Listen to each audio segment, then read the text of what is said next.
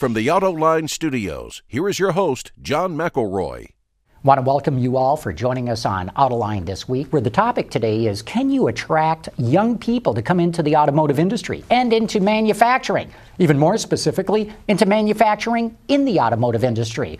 It's a big challenge for automakers, and I've got three experts in here today to talk about it, including Carl Klimek from Square One Education Network, Chris Chuka from the Society of Automotive Engineers, where he's the Director of Pre-Professional Programs, and Tim Grew from General Motors, an electrical engineer who works on the Chevrolet Volt, but is also involved with FIRST Robotics. I want to thank you all for being here. Thank you. Glad to be here. Let me throw this out to you. We all know young people are not interested in coming into manufacturing or the automotive industry. Why? Why would they not? Be happy to start. You know, it's an interest in getting students involved at a very early age. I think that broadly in education, we're not looking at science and technology, engineering and math at an early age. We're not looking at these types of experiences with students at the kindergarten and first grade level. You know, research tells us we have to. We have to have these kids, before they come into things like FIRST Robotics, we have to have that interest built. We have to have that STEM awareness there for the Explain STEM for anybody who's not heard that. STEM is an acronym that stands for science, technology, engineering, and math. So we want to engage students at a very, very early age before we lose them. Research shows that we're losing students at as early as the third or fourth grade level. So whenever they're coming into opt-in type programs to where they need to identify that as an interest up front, we need to stay ahead of that within the educational system. Carl, why do you see students not interested in these topics? I think it's part of our larger culture. Our culture basically helps define where our kids' interests ultimately lie and what captures their attention. And manufacturing, I think, has a bit of a stigma to it. I think over the last, 10 or 15 years, the idea of manufacturing and going into manufacturing has sort of been discouraged by parents, perhaps, or the fact that, manufacturing's all overseas now. So I don't think it's been very inviting at this point. There's a perception of it anyway, at least until now, which is why we're going to try and change that. And I agree with what you'd say, but I'd say not the last 10 or 15 years, I'd make it more like the last 30 years. Okay. People have been discouraged from that. Sure. And Tim, you brought in some great props, and we're going to get into that in a minute to show what the FIRST Robotics is all about. But same question, why are young people not interested? When I run into a lot of these students, they quite frankly think it's boring and it's hard. And so what you have to do is you have to take that stigma that they have about this, give them mentors that can help them along the way to show them it's really fun to make your own parts.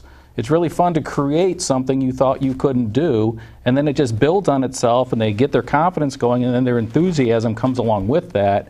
And it's the whole thing of having them be able to create and do things on their own, much like a basketball player. A lot of times kids just emulate these basketball players. They'll dribble 1,000 times a day with their right hand to get it just right because they have a mentor. And FIRST Robotics is one of those mentor-based programs where we can teach you how to make stuff to do crazy things that are really great fun. Good. We'll get into some of the specifics in that. But Chris, I want to go back to something that you said of by the third grade you're losing them. So you're talking about getting involved at grade school levels. Yeah, we have through SA International, we have the Award of Motion program. We actually start at kindergarten. So we're looking at students gathering data and making decisions in kindergarten. So when you're looking at them, what kinds of things are you doing with kindergarten students? So we have the Award of Motion programs divided into three clusters. We have a primary, elementary, and a middle school cluster. Then we have high school-based and collegiate-based programming as well. But we know that at the very early age of kindergarten, first, second, and third grade, teachers are teaching through a literacy-based approach. So that's what we're looking for. Is there's no reason that can't be through a scientific literacy base. We need students at this very early age to understand science. So even if they're not going into the automotive industry or manufacturing, we still have a base of students that understand scientific principles and can be good members of society. Ultimately, from our perspective, we'd love to see them in the automotive industry. We'd love to see them in engineering in general. But we know that we have to be pushing them at a very early age to get them there, so that there is an interest whenever they go into upper elementary and middle school.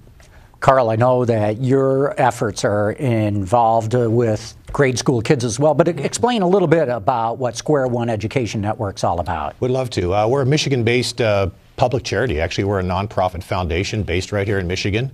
We're very proud of the fact that everything we offer up as projects for kids and so forth are all born and raised right here in Michigan. We're sort of a, not to challenge a brand, but we're kind of a pure Michigan-based organization because our competitions that we have all came as a result of an investment in a teacher's idea.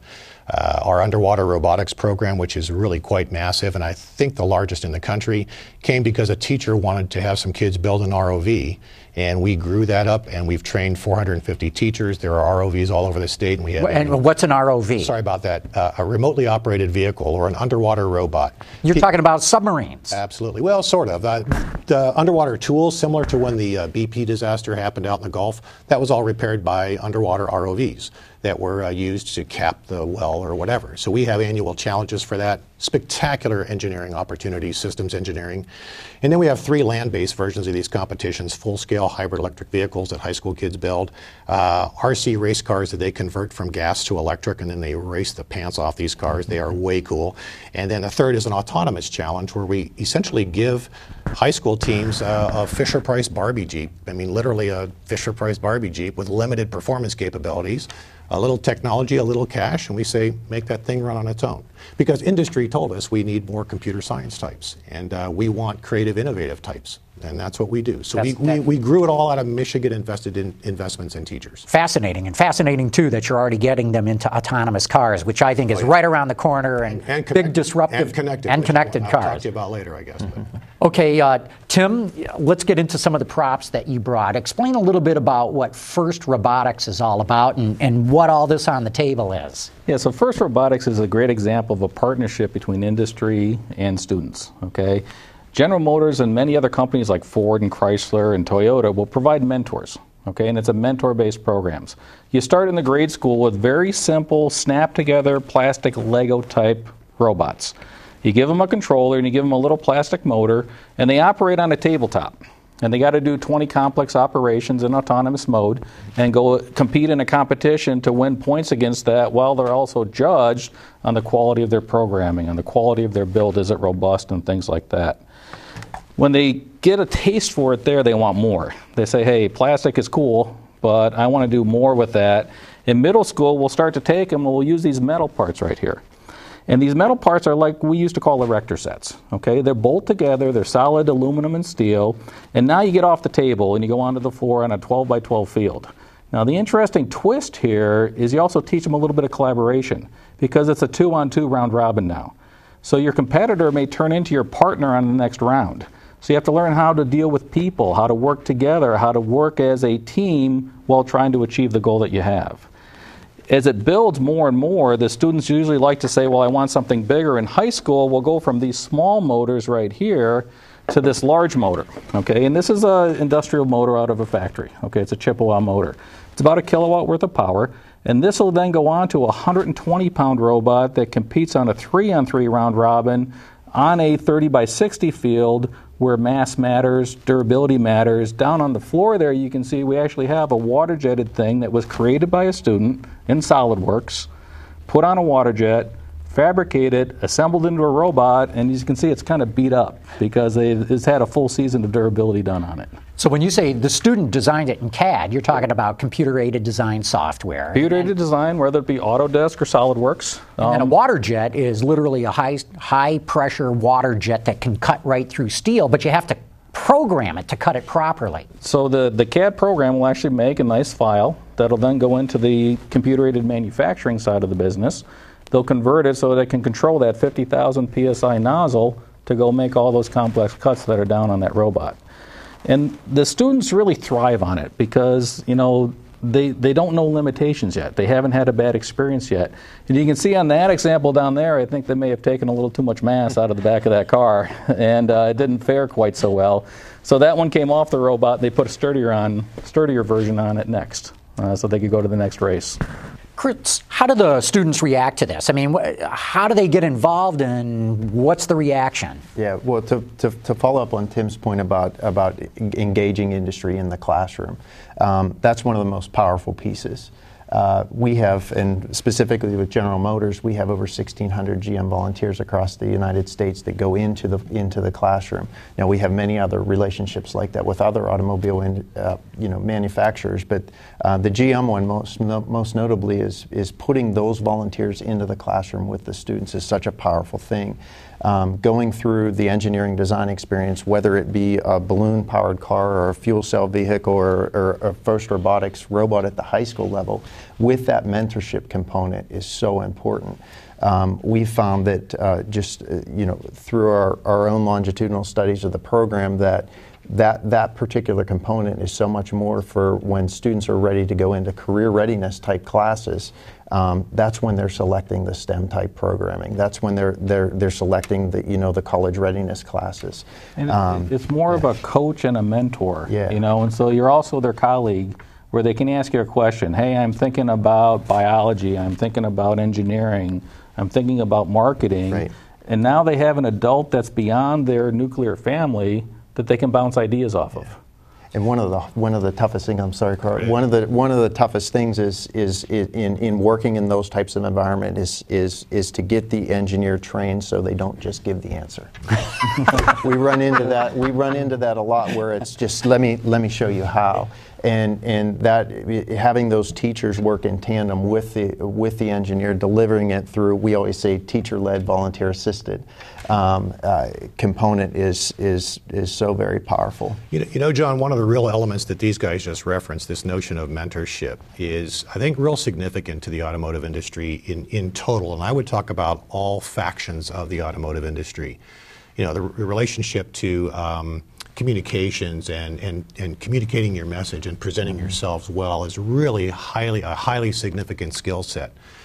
One of the components that I so value with all the programs that we represent is the fact that industry has a place to get involved. There's someone to hook up with, and I agree with these guys wholeheartedly.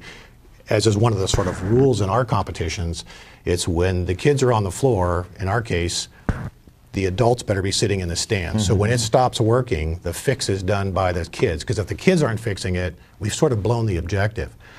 But more importantly, I think even at another level, when we start talking about long-range success, we really believe heftily that we have to invest in our teachers because they are as hungry and there's an urgency in getting them into this space because they haven't been trained in it. They don't know.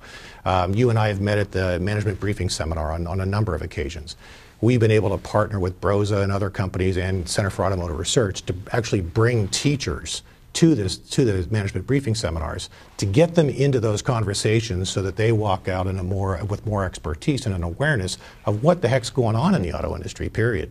So they have to be better informed. They have to be better skilled as well because the school districts just aren't able to provide them the kind of training that they would need because they're the long-range leverage point. They're the high investable point, and that's one of the reasons we, with the mentorship, it's that teacher training component as well. Well, it's a nice compliment because they don't have to go it alone.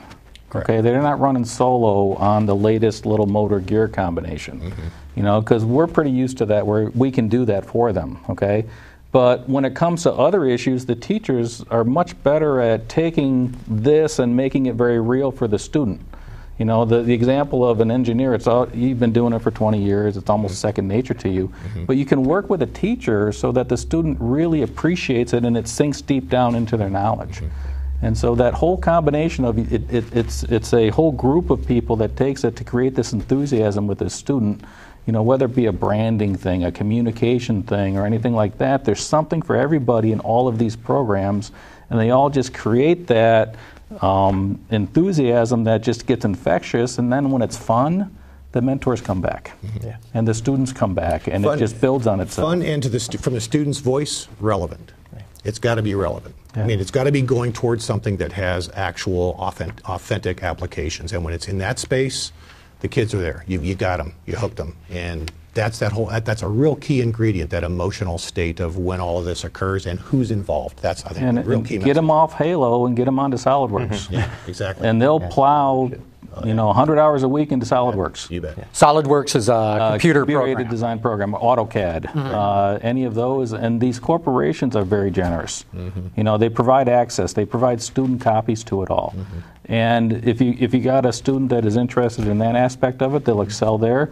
You may have a different student that just says, I don't want to do that computer stuff, I'm just going to make gears. Exactly. And then you can adapt to that, and then they can go be your best shade tree mechanic you've ever seen. And at that competition, it's like watching a surgeon. One kid will hand a tool to another kid, and then they'll fix that thing in a NASCAR pit crew type style. And it's very rewarding to see that. It's very gratifying. Chris, you see the same necessity of getting teachers involved in this? Oh, absolutely. Yeah. There's and to follow up on your point is that ownership of the student experience by the student. So you'll have the student who will come in that you can just see the engineering mind is there. But we also want to engage the students that are the marketing mind, and we also want to engage the students that are going to be doing fundraising sometime down the road. So it's not just pure STEM. No, it can't just be pure STEM. It's got to be an integration of everything. Absolutely. And with the teacher training specific, to get back to your question, is a best case scenario for us at the K-12 level is to host a teacher training where we can get the volunteers and the teachers in the same room at the same time. So we have that volunteer from Nissan sitting across from their partner teacher at the Nissan Tech Center, delivering a World of Motion trainings, or delivering, we have a high school-based program that we do called F1 in Schools that's very similar with the CAD/CAM component. Is we know that for a lot of teachers that's not something that's in their wheelhouse, is teaching students how to use CAM or how to use CAD software. So absolutely we have to prepare them for that. In fact, Carl, you had given me an example earlier when we had met at the conference of the students teaching the teachers. Oh, yeah. Fill us in a little bit about that. Well, one of our real highlight school districts in the state is Stockbridge, Michigan. Stockbridge is a cornfield-locked community, very small, literally a blinking yellow light, and that's about it. But that town has been sort of reformed around their underwater robotics program. The very long, very complex story, very short, is they have high school teams now that, in part, the teachers got trained by us, came back, won some competitions. Now these kids are going to Palau in the South Pacific. In fact, they're leaving later this month for their third-year trip, building an underwater robot that they were commissioned to build. Essentially, we helped pay for it, but they're going to look for downed World War II aircraft and crewmen from a fierce air battle in '43. That is the high school component, but they've now built in a middle school and an elementary school program, and the elementary kids actually are leasing out their underwater robots to nearby teaching groups to train the teachers on how to use this with their kids. The funds from that kick back into the program operation so that kids can buy more motors, buy more cameras, buy more monitors, buy more whatever. So the 4th and 5th graders are training teachers professionally as their mentors. So we got upper elementary kids training professional educators, all very collaboratively, which is a real sweet spot. So it's one of those unique flows of energy that we really love to see. And that to me is, I think, one of the you can't ask for a better example of that. When you empower young people, and I think we're all agreeing on that, it's about empowering them and knowing that we believe in them. And so how each of us, and there are many other programs, that are out there along with us, are exactly to let young people realize, and teachers as well, we believe in you. We think you have capacities that we would like to foster. And our manufacturing industry, our automotive industry, our biomedical industry, to Chris's point, to our citizenry, that's what we're looking for, is a smarter, better thinking. Not just automotive. Absolutely. Tim, I got to believe it's not just Michigan either. We're here in Michigan, you guys are all here, but I got to believe this is happening across the country. It's a nationwide, it's a global thing. It's in 50 states and 60 countries. To give you some numbers with that, about 280,000 students do this type of competition across the globe. Michigan is a powerhouse. We have great support from the state. Okay, Governor Snyder actually mentioned this robot program in his State of the State address, and it's really gaining a lot of momentum where we're up to almost 400 LEGO teams, about 200 of these tech challenge teams, and about 300 of these high school teams. We actually added about 75 teams this year. And so it's just one of those things where you get the students being the internal advocates, You get into the high schools, you're there on a Friday, it's just a very natural thing that happens, and then you can't imagine the benefits that come off of it. The one high school we have is in Northville. They're working with Detroit Science Center to do a robot kit in a box so that they can be used at all other science centers across the nation. And that alone will then get the familiarity and just accelerate it on throughout the entire process. And, you know, the thing I'm sure we all like to say, everybody's got a catchphrase in this business, okay? All of our students can turn pro.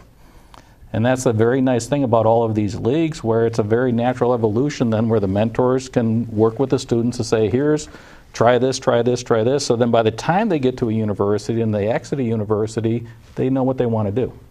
Okay, and then we actually have a great track record where I work at General Motors, where these students come in and they're targeted and they already know if you like to work on transmissions on robots, you may want to do transmissions in the automotive world.